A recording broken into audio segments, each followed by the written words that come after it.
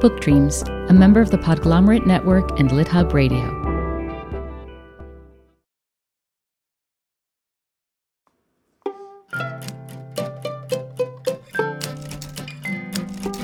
Hello, and welcome to Book Dreams, the podcast for everyone who loves books and has ever wondered about them. I'm Julie Sternberg, author of a number of children's books, including Like Pickle Juice on a Cookie and its sequels, and the Top Secret Diary of Celie Valentine series. And I'm Eve Yohalem. I'm also a children's book author. My books include The Truth According to Blue and Cast Off, The Strange Adventures of Petra de Winter and Bram Broen. In each episode of this podcast, we usually consider a book-related question. But in this episode, we decided we're going to share some heartwarming tales from bookstores because, well, I mean, isn't it obvious? Who doesn't want to hear heartwarming bookstore tales right now? I certainly do. And I've had such a nice time working on this with you. But we had absolutely an ulterior motive, a different motive with this episode. We wanted to learn about running a bookstore for our own purposes because we continue to be interested in that. And I read an article about two best friends who'd opened a bookstore together. And I just thought, oh my goodness, I must hear more. You sent it to me and I thought, how can we be them? Maybe they'll talk to us. And yes, and the owner of the bookstore did agree. Plus, we heard about nonprofit bookstores and we kept seeing mentions of one in particular in Winston-Salem. And we thought, what is that about? Right. So we interviewed our two guests and the heartwarming part was just a bonus, It wasn't the focus of the interview. But then we decided the heartwarming part was the best part, which is why we decided to focus on these feel-good stories for this episode. So first we spoke with Valinda Miller, the owner of Turning Pages Bookshop, which is the only African-American female-owned bookstore in the state of South Carolina. It's also the second African-American-owned bookstore in South Carolina, alongside Malcolm X Center for Self-Determination in Greenville. Valinda works full-time doing payroll for the federal government, and so she needed someone she could trust to run the store in her absence, which is where her best friend, Aralee Satterfield, came in.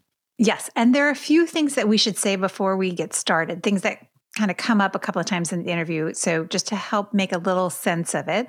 One is Dave Ramsey. Valinda is a huge fan of Dave Ramsey, and lots of y'all might already know about him. But just in case, he's a prominent personal finance advisor who advocates in particular for getting rid of debt. We should clarify too, she had two stores. First, one in Seneca, and now Turning Pages is in Goose Creek. Also, just a note, we recorded the interview a few days before the election, but for various reasons, we're airing it now. Okay, so enough with the caveats. Right. We started by asking Valinda how she came to open Turning Pages, and here's what she said. I had a bookstore in 2014 in Seneca, South Carolina, and I was still working, and I would travel there on weekends and work.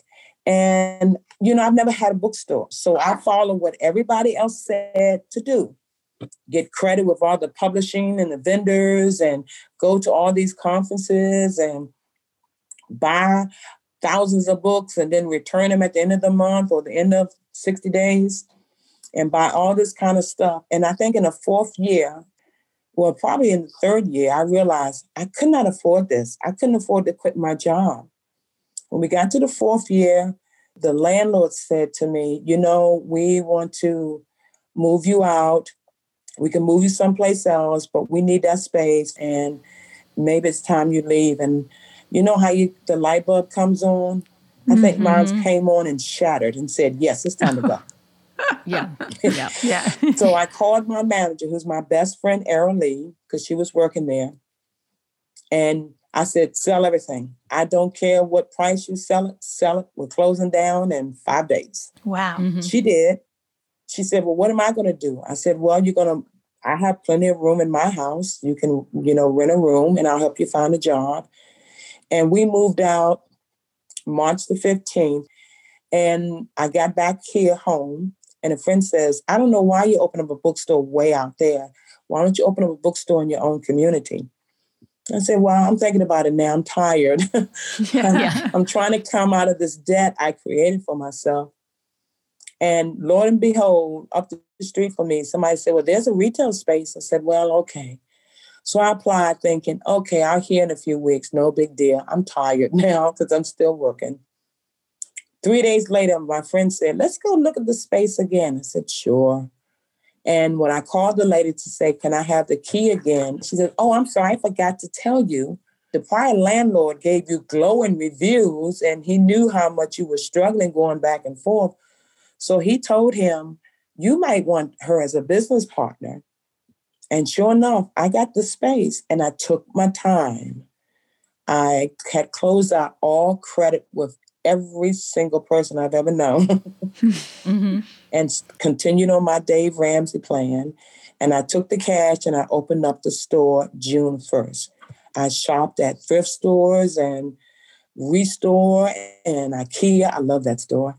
Oh, yeah. And I had a garage full of books that didn't sell at the booksmith. So I opened up accounts. I'm paying cash only. Don't want anything else.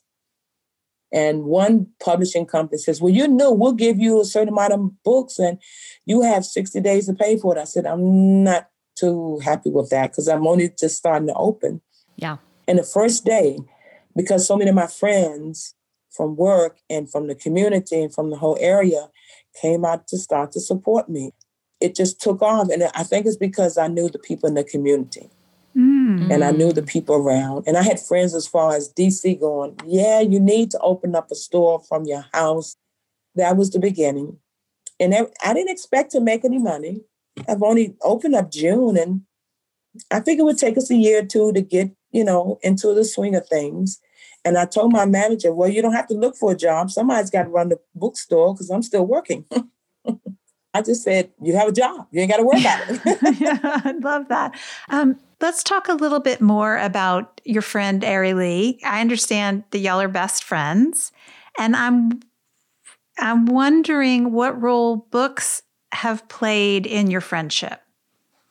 Well, when I met Ari Lee, oh my God, 15 years ago, 20 years ago, we attended the same church here. And we joined a book club here, a Christian book club at the church. And we got to know each other. And over time, I think in 2014, she had lost her job with the hotel industry. She got a job with a law firm, and she was very miserable there. And one day I said, well, I have a job. It's in Seneca, and you can live in the apartment that I was renting up there. So think about it. I asked her on September the 5th. I said, maybe in January you may want to move. But think about it, discuss it with your sisters and your son. And 2 weeks later, she called me up. She says, I'm ready. Wow. I said, did you pray on it? She says, all I did was pray on it for 14 days straight. She said, it's time. She knew. You were already here in your second store when the pandemic started, yes? Oh, yes. And because I learned the lesson from the first store to not open up accounts, to not have things on credit, when they told us we had to shut down the last week in March, I knew my manager, my best friend, was going to freak out because she said, well, what am I going to do? I said, well, you can help me with the website. You can tell me what books we need to get. We can discuss books and everything. And because we were shut down for over a month. Yeah, it's been so hard. Oh, yeah. And I got a very, very small PPP loan, but luckily we had money saved. Yeah. Did you two share a love of books before you ever worked together? Oh, my God. The conversations, we would read a book and maybe Netflix or somebody would have the movie on. And she would be in Seneca. I would be here. We would be on the phone until 1 or 2 o'clock in the morning. Wow. Saying, that's not in the book. They did this. I mean, what's his name should have played that part? I don't believe it. And I would go, did you see that bastard in that book? Talking about Outlander. We didn't. Captain Jack Black Randall. Oh, gosh, yeah. There's just certain characters you go, oh, my God, I'm going to just dislike this man forever. And I'm totally with you on Captain Jack Black. Absolutely. A friend of mine saw me walking my dog, and she said, I saw you walking down the road, jumping up and down and, shaking your fists and everything. And my husband said, what's wrong with her? And she said, don't you see there's earplugs in her ear? She's listening to a book and she's mad about one of the characters. Yeah. I think we've all been there. How did you know that? She says, I know you. So we have a love of books. We have certain books that we love. We love cozy mysteries. We love fiction books. And I think the disadvantage about us, some fiction books, especially the ones that have come out this year, we go, okay, I read that 20 years ago. Yeah, I read that. Can you tell us a little bit about how working together on the bookstore has affected your friendship? I think we've gotten closer. As a matter of fact, my daughter, she calls us the odd couple, Tony Randall and Jack Klugman. Yeah, of course. Because we do act like them. I am a clean nerd. I like organization. I don't like clutter, where she's the exact opposite. That complete exact opposite. So given that you have such different styles, that you're Oscar and Felix, is that ever a problem at work? Are there conflicts or disagreements, and how do you work that out? You know what? We do have disagreements and we do have conflict. But I think what happens is at the end of the day, she'll come home and she'll go, okay, I don't like it that way, but I understand why you did it that way. Or I'll go, I don't like it that way, but I understand how you did it that way. And I think it's because we've been in the same church. And that's why I think this year has brought us even closer, because we have realized how much we depend on each other. I'm still working, even though I'm teleworking. She would say, hey, did you eat any fruit today? Did you take your vitamins today? Do you need some milk? And I'll say, okay, now you're on the Dave Ramsey plan. Let's make sure we stick to the budget. And she hates when I do that. So bottom line, asking out of complete selfishness for Julie and me, because we would love to open a bookstore together, would you recommend two friends teaming up to own and run a bookstore together? Oh, my God, yes. Because when you run it by yourself, there's nobody to hash it with, nobody to argue with. When you have two best friends, especially when you have known each other for so long, I can look in Errol and go, okay, what's wrong? There's nothing wrong. I said, I'm looking at your face. I'm looking at your eyes and your movement. And I know something is wrong or something is on your mind and you don't want to talk about it. When you have two people who are best friends or a husband and wife or whatever, you got two different views and you got two people who will make sure the other one stays focused, stays on track. And you got somebody like me and Erin Lee. She would be upstairs reading a book or listening to it. And I would say, did you get to this part? This is unbelievable. How can people do that? And then she'll be at the stairs screaming at the top of her lungs, I didn't get there yet. Give me a minute. When you have a best friend who just knows you and knows how you love books, like we went voting this morning and a man walked past us with John Grisham's latest book. And Early says, oh, are you reading that? You're going to love that book. That's what I mean by the connection. Hey, Eve. Yes? You know what book I just picked up from my local bookstore? No. I'm going to tell you. It's Gingerbread by Helen Oyeyemi. And do you know why? I can guess, but yes. Tell me. Because you said you thought I'd like it. So see, we have that connection. Yes, just like Valinda and Arlie. Yes. And don't you love what Valinda said about how on the first day that she opened Turning Pages, all her friends and everyone from the community came to the store to support her? Don't you just wish we'd been there for that? I would have loved to see that. Oh, I would have loved that too. So, question for you. Maybe for next week's episode, should we share books that one of us thinks the other would like and why? Ooh, yes, a mini episode that gives me a list of more books to buy. Exactly. Absolutely. Well, it gives us lists of books to buy, but curated lists that I'll choose for you and you'll choose for me. And I think that could be good. I love it. And it's good practice too, right? For a bookstore owner to be able to suss out what would make somebody happy. Exactly.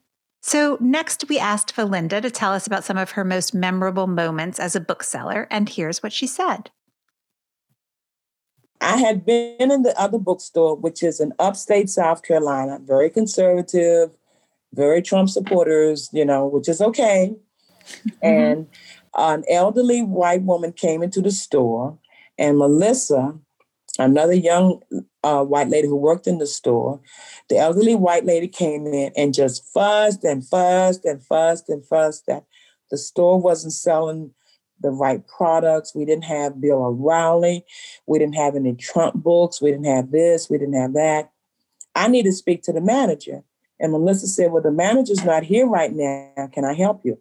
Well, you need to go and talk to the manager and tell her she doesn't know what she's ordering. And I need to speak with her. So Melissa tried for 15 minutes to calm the lady down. And I walked up to the lady. Melissa didn't tell me the conversation. Okay. And I said, hi, how you doing? I'm Belinda. What can I do for you? Well, I don't like the books that you have here. And I said, well, what kind of books would you like? She said, I want to see Bill O'Reilly. I said, which one? He has about 18 out there. And if you like, we can order it. Well, why don't you have it here? I said, because he has 18 types of books and I cannot afford to buy all 18 because you may be the only customer that will come in here and buy that one book from here. We don't sell a lot of his books here. Well, and she just kept going back and forth, arguing with me. Once again, young lady, I want to talk to the owner of the store. I said, oh, I'm sorry. I am the owner. She literally turned blood red. Blood red. Because Melissa didn't tell her. And the rest of the staff and the rest of the customers are actually sitting there cracking up. Did you laugh? How did you keep a straight face? No, I kept a straight face. And I said, I am the owner. Well, where's Patricia? I said, I bought the store from her a year ago. Now I'm going to ask you again, what can I do for you? I have to go home and think about it. I said, I'm sure you will. I love that. It just frightened her. And I said, Melissa, she said, oh, no. Belinda, I had to see this because I knew you. This doesn't bother you that some people don't like Blacks, they don't like Muslims. I said, no, my grandmother raised me. She threw down a box of crayons. She said, you see the box of crayons and all the different colors? I said, yeah. She said, that's how God made people. They don't want to face it, but that's how he made them. Yeah. Yeah. Thank you for sharing that. That's a great story. Yeah. And that connects actually with the question that I have, which is, how is the election affecting the bookstore? In June, because of the protests, June and July, it went crazy. We had so many sales that Errol Lee was literally at the store 10 or 12 hours a day. And I would go there after work and help her pack books. And everybody was supporting us. And Errol Lee would go, whew, how long is this going to last? I said, Errol Lee, this is our 15 minutes. Yeah. Let's just enjoy our 15 minutes and get back to normal. Now that the politics are here, we do get a few customers in there. Errol Lee said they come in there and they would just badmouth Trump, badmouth Biden, badmouth Harris. Elderly couple came in and the lady says, I didn't know you had Christian books. I didn't know you had this. And the husband says, you don't sell none of them dumb Trump books, do you? And Errol Lee says, well, we can order Rage for you if you like. He says, I don't want to read Bob Woodward. I've been writing that book all my life. I mean, it's just... Oh, gosh. Oh, it's so funny. I know it's politics, but I'm going to be like my grandma used to say, honey, we're not in control. God is. Let it go. Let it go. Whatever happens, happens. You just stay on your path and you just keep on going and you do the right thing. Wouldn't that be nice if I could do that? If I could let it go? Yes. I need those words. Let's pretend it's not in the middle of COVID. What kinds of things do you do to build community? Well, Errol Lee is in charge of the knitting club. She is a knitting queen. And that's the first thing she said, we have to have a knitting club. And we have gone to the college to say, do you have any art student that would like to display their art in our store and tell their friends? We have a women's club and a men's club, and we keep them separate where we say, we're going to shut the door, have a glass of wine, and we have some hors d'oeuvres for them to sit there and talk about whatever you want to talk about. And the first time we had a men's club, I think 3 men showed up. And the guy said, I just came for the beer. I said, that's fine. You can come for the beer. But by the time me and Errol started talking to him, he started talking. Yeah. We also offer services to the elderly. Like a lot of elderly do not know how to use a computer. So we offer to help them fill out applications on to get Social Security and veterans benefit. Because I've worked for the federal government for so long, I know where all the services are and what links to use. So we help them. We got a girl that will come and tutor students if they need help. And one parent says, well, how much does it cost? I said, well, it's $5. She said, that's it? I said, well, we're trying to get the community in here to show you guys we're not about money. Mm-hmm. We're about helping each other. The Chinese restaurant next door to us, we got a great relationship with them. We just walk next door and they say, tea or what you want. And we say, okay. Now, what they started doing, they come up, okay, my aunt wants this book and my grandmother wants this book. The latest Captain Underpants comes out December the 1st. And we told Queenie, who's next door in the Chinese restaurant, okay, we put in the order for your son. She said, oh, thank you. Because I'll never live that down. I'll never. Before she does what her kids are going to want. Yeah, because we got him the last one. I love that the bookstore is becoming so much more than a bookstore. Yeah. Okay, I have to confess that talking to Valinda and editing this episode, it feels a little whiplashy, to coin a term. Yeah, because you and I had done some research, right, in January into what it actually takes to open a bookstore. And we had decided it is a lot. Yeah. Like probably best to hold off a little. But then when I hear Valinda's stories and I really think about them and I feel that heartwarming feeling, I want to go open one right now, like right down the street. I just want to go. Totally. I know exactly what you mean. I felt the same way hearing Valinda's stories. And then I felt even more so after talking to our next guest, Jamie Rogers Southern. It feels like the only thing better than opening a bookstore may be opening a nonprofit bookstore.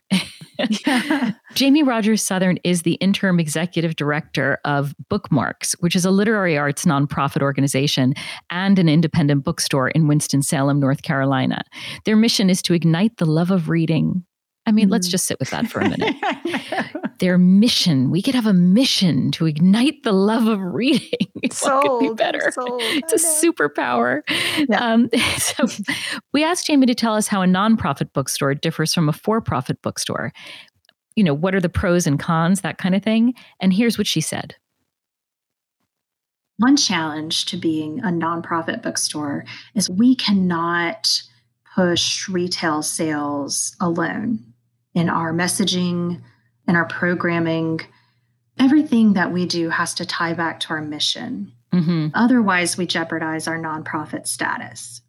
We have to be careful in our signage and our wording to let people know that we are different.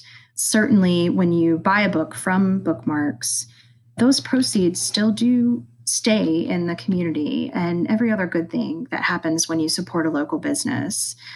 But in addition to that, the proceeds are supporting our larger mission. Our mission is not to sell books in a retail storefront operation. Our mission is to ignite the love of reading in our community, and we do that through programming and through events. We are challenged in what we can sell in the bookstore.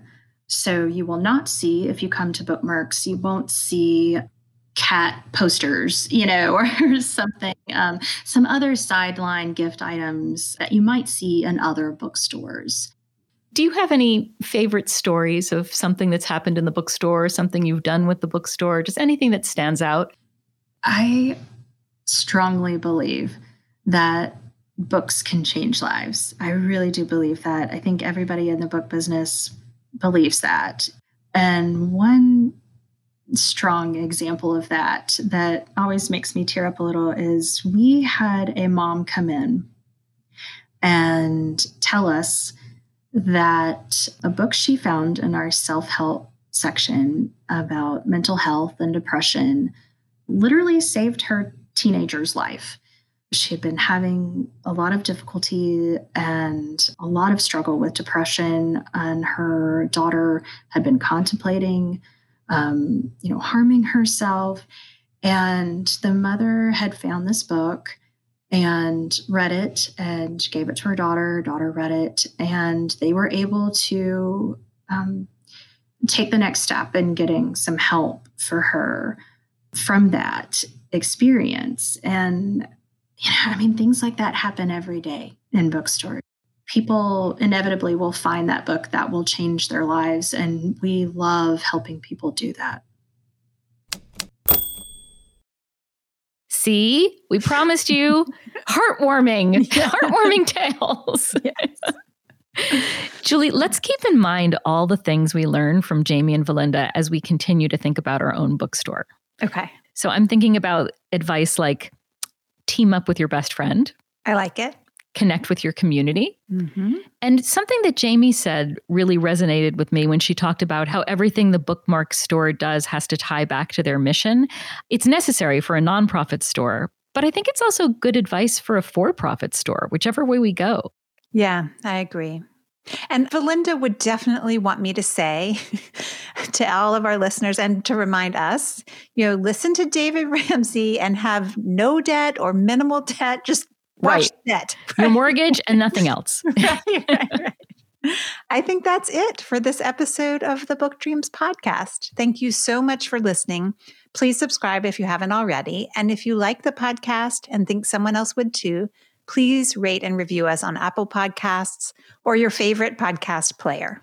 Be sure to let us know if there's a book-related topic you've wondered about, and we'll try looking into it in a future episode. You can reach us for that reason or any other at contact@bookdreamspodcast.com. We're also on Twitter at BookDreamsPod and on Instagram at BookDreamsPodcast. You can find out more about the Turning Pages Bookshop at turningpagesbookshop.com and more about bookmarks at bookmarksnc.org. Many thanks to our associate producer, Gianfranco Lentini, and to our theme music composer, Maya Polsky. You can find Eve at evyohallam.com and me at juliesternberg.com. And check out the podcast website, www.bookdreamspodcast.com. Until next time, happy book dreaming. Happy book dreaming. Come listen to Book Dreams with Julie and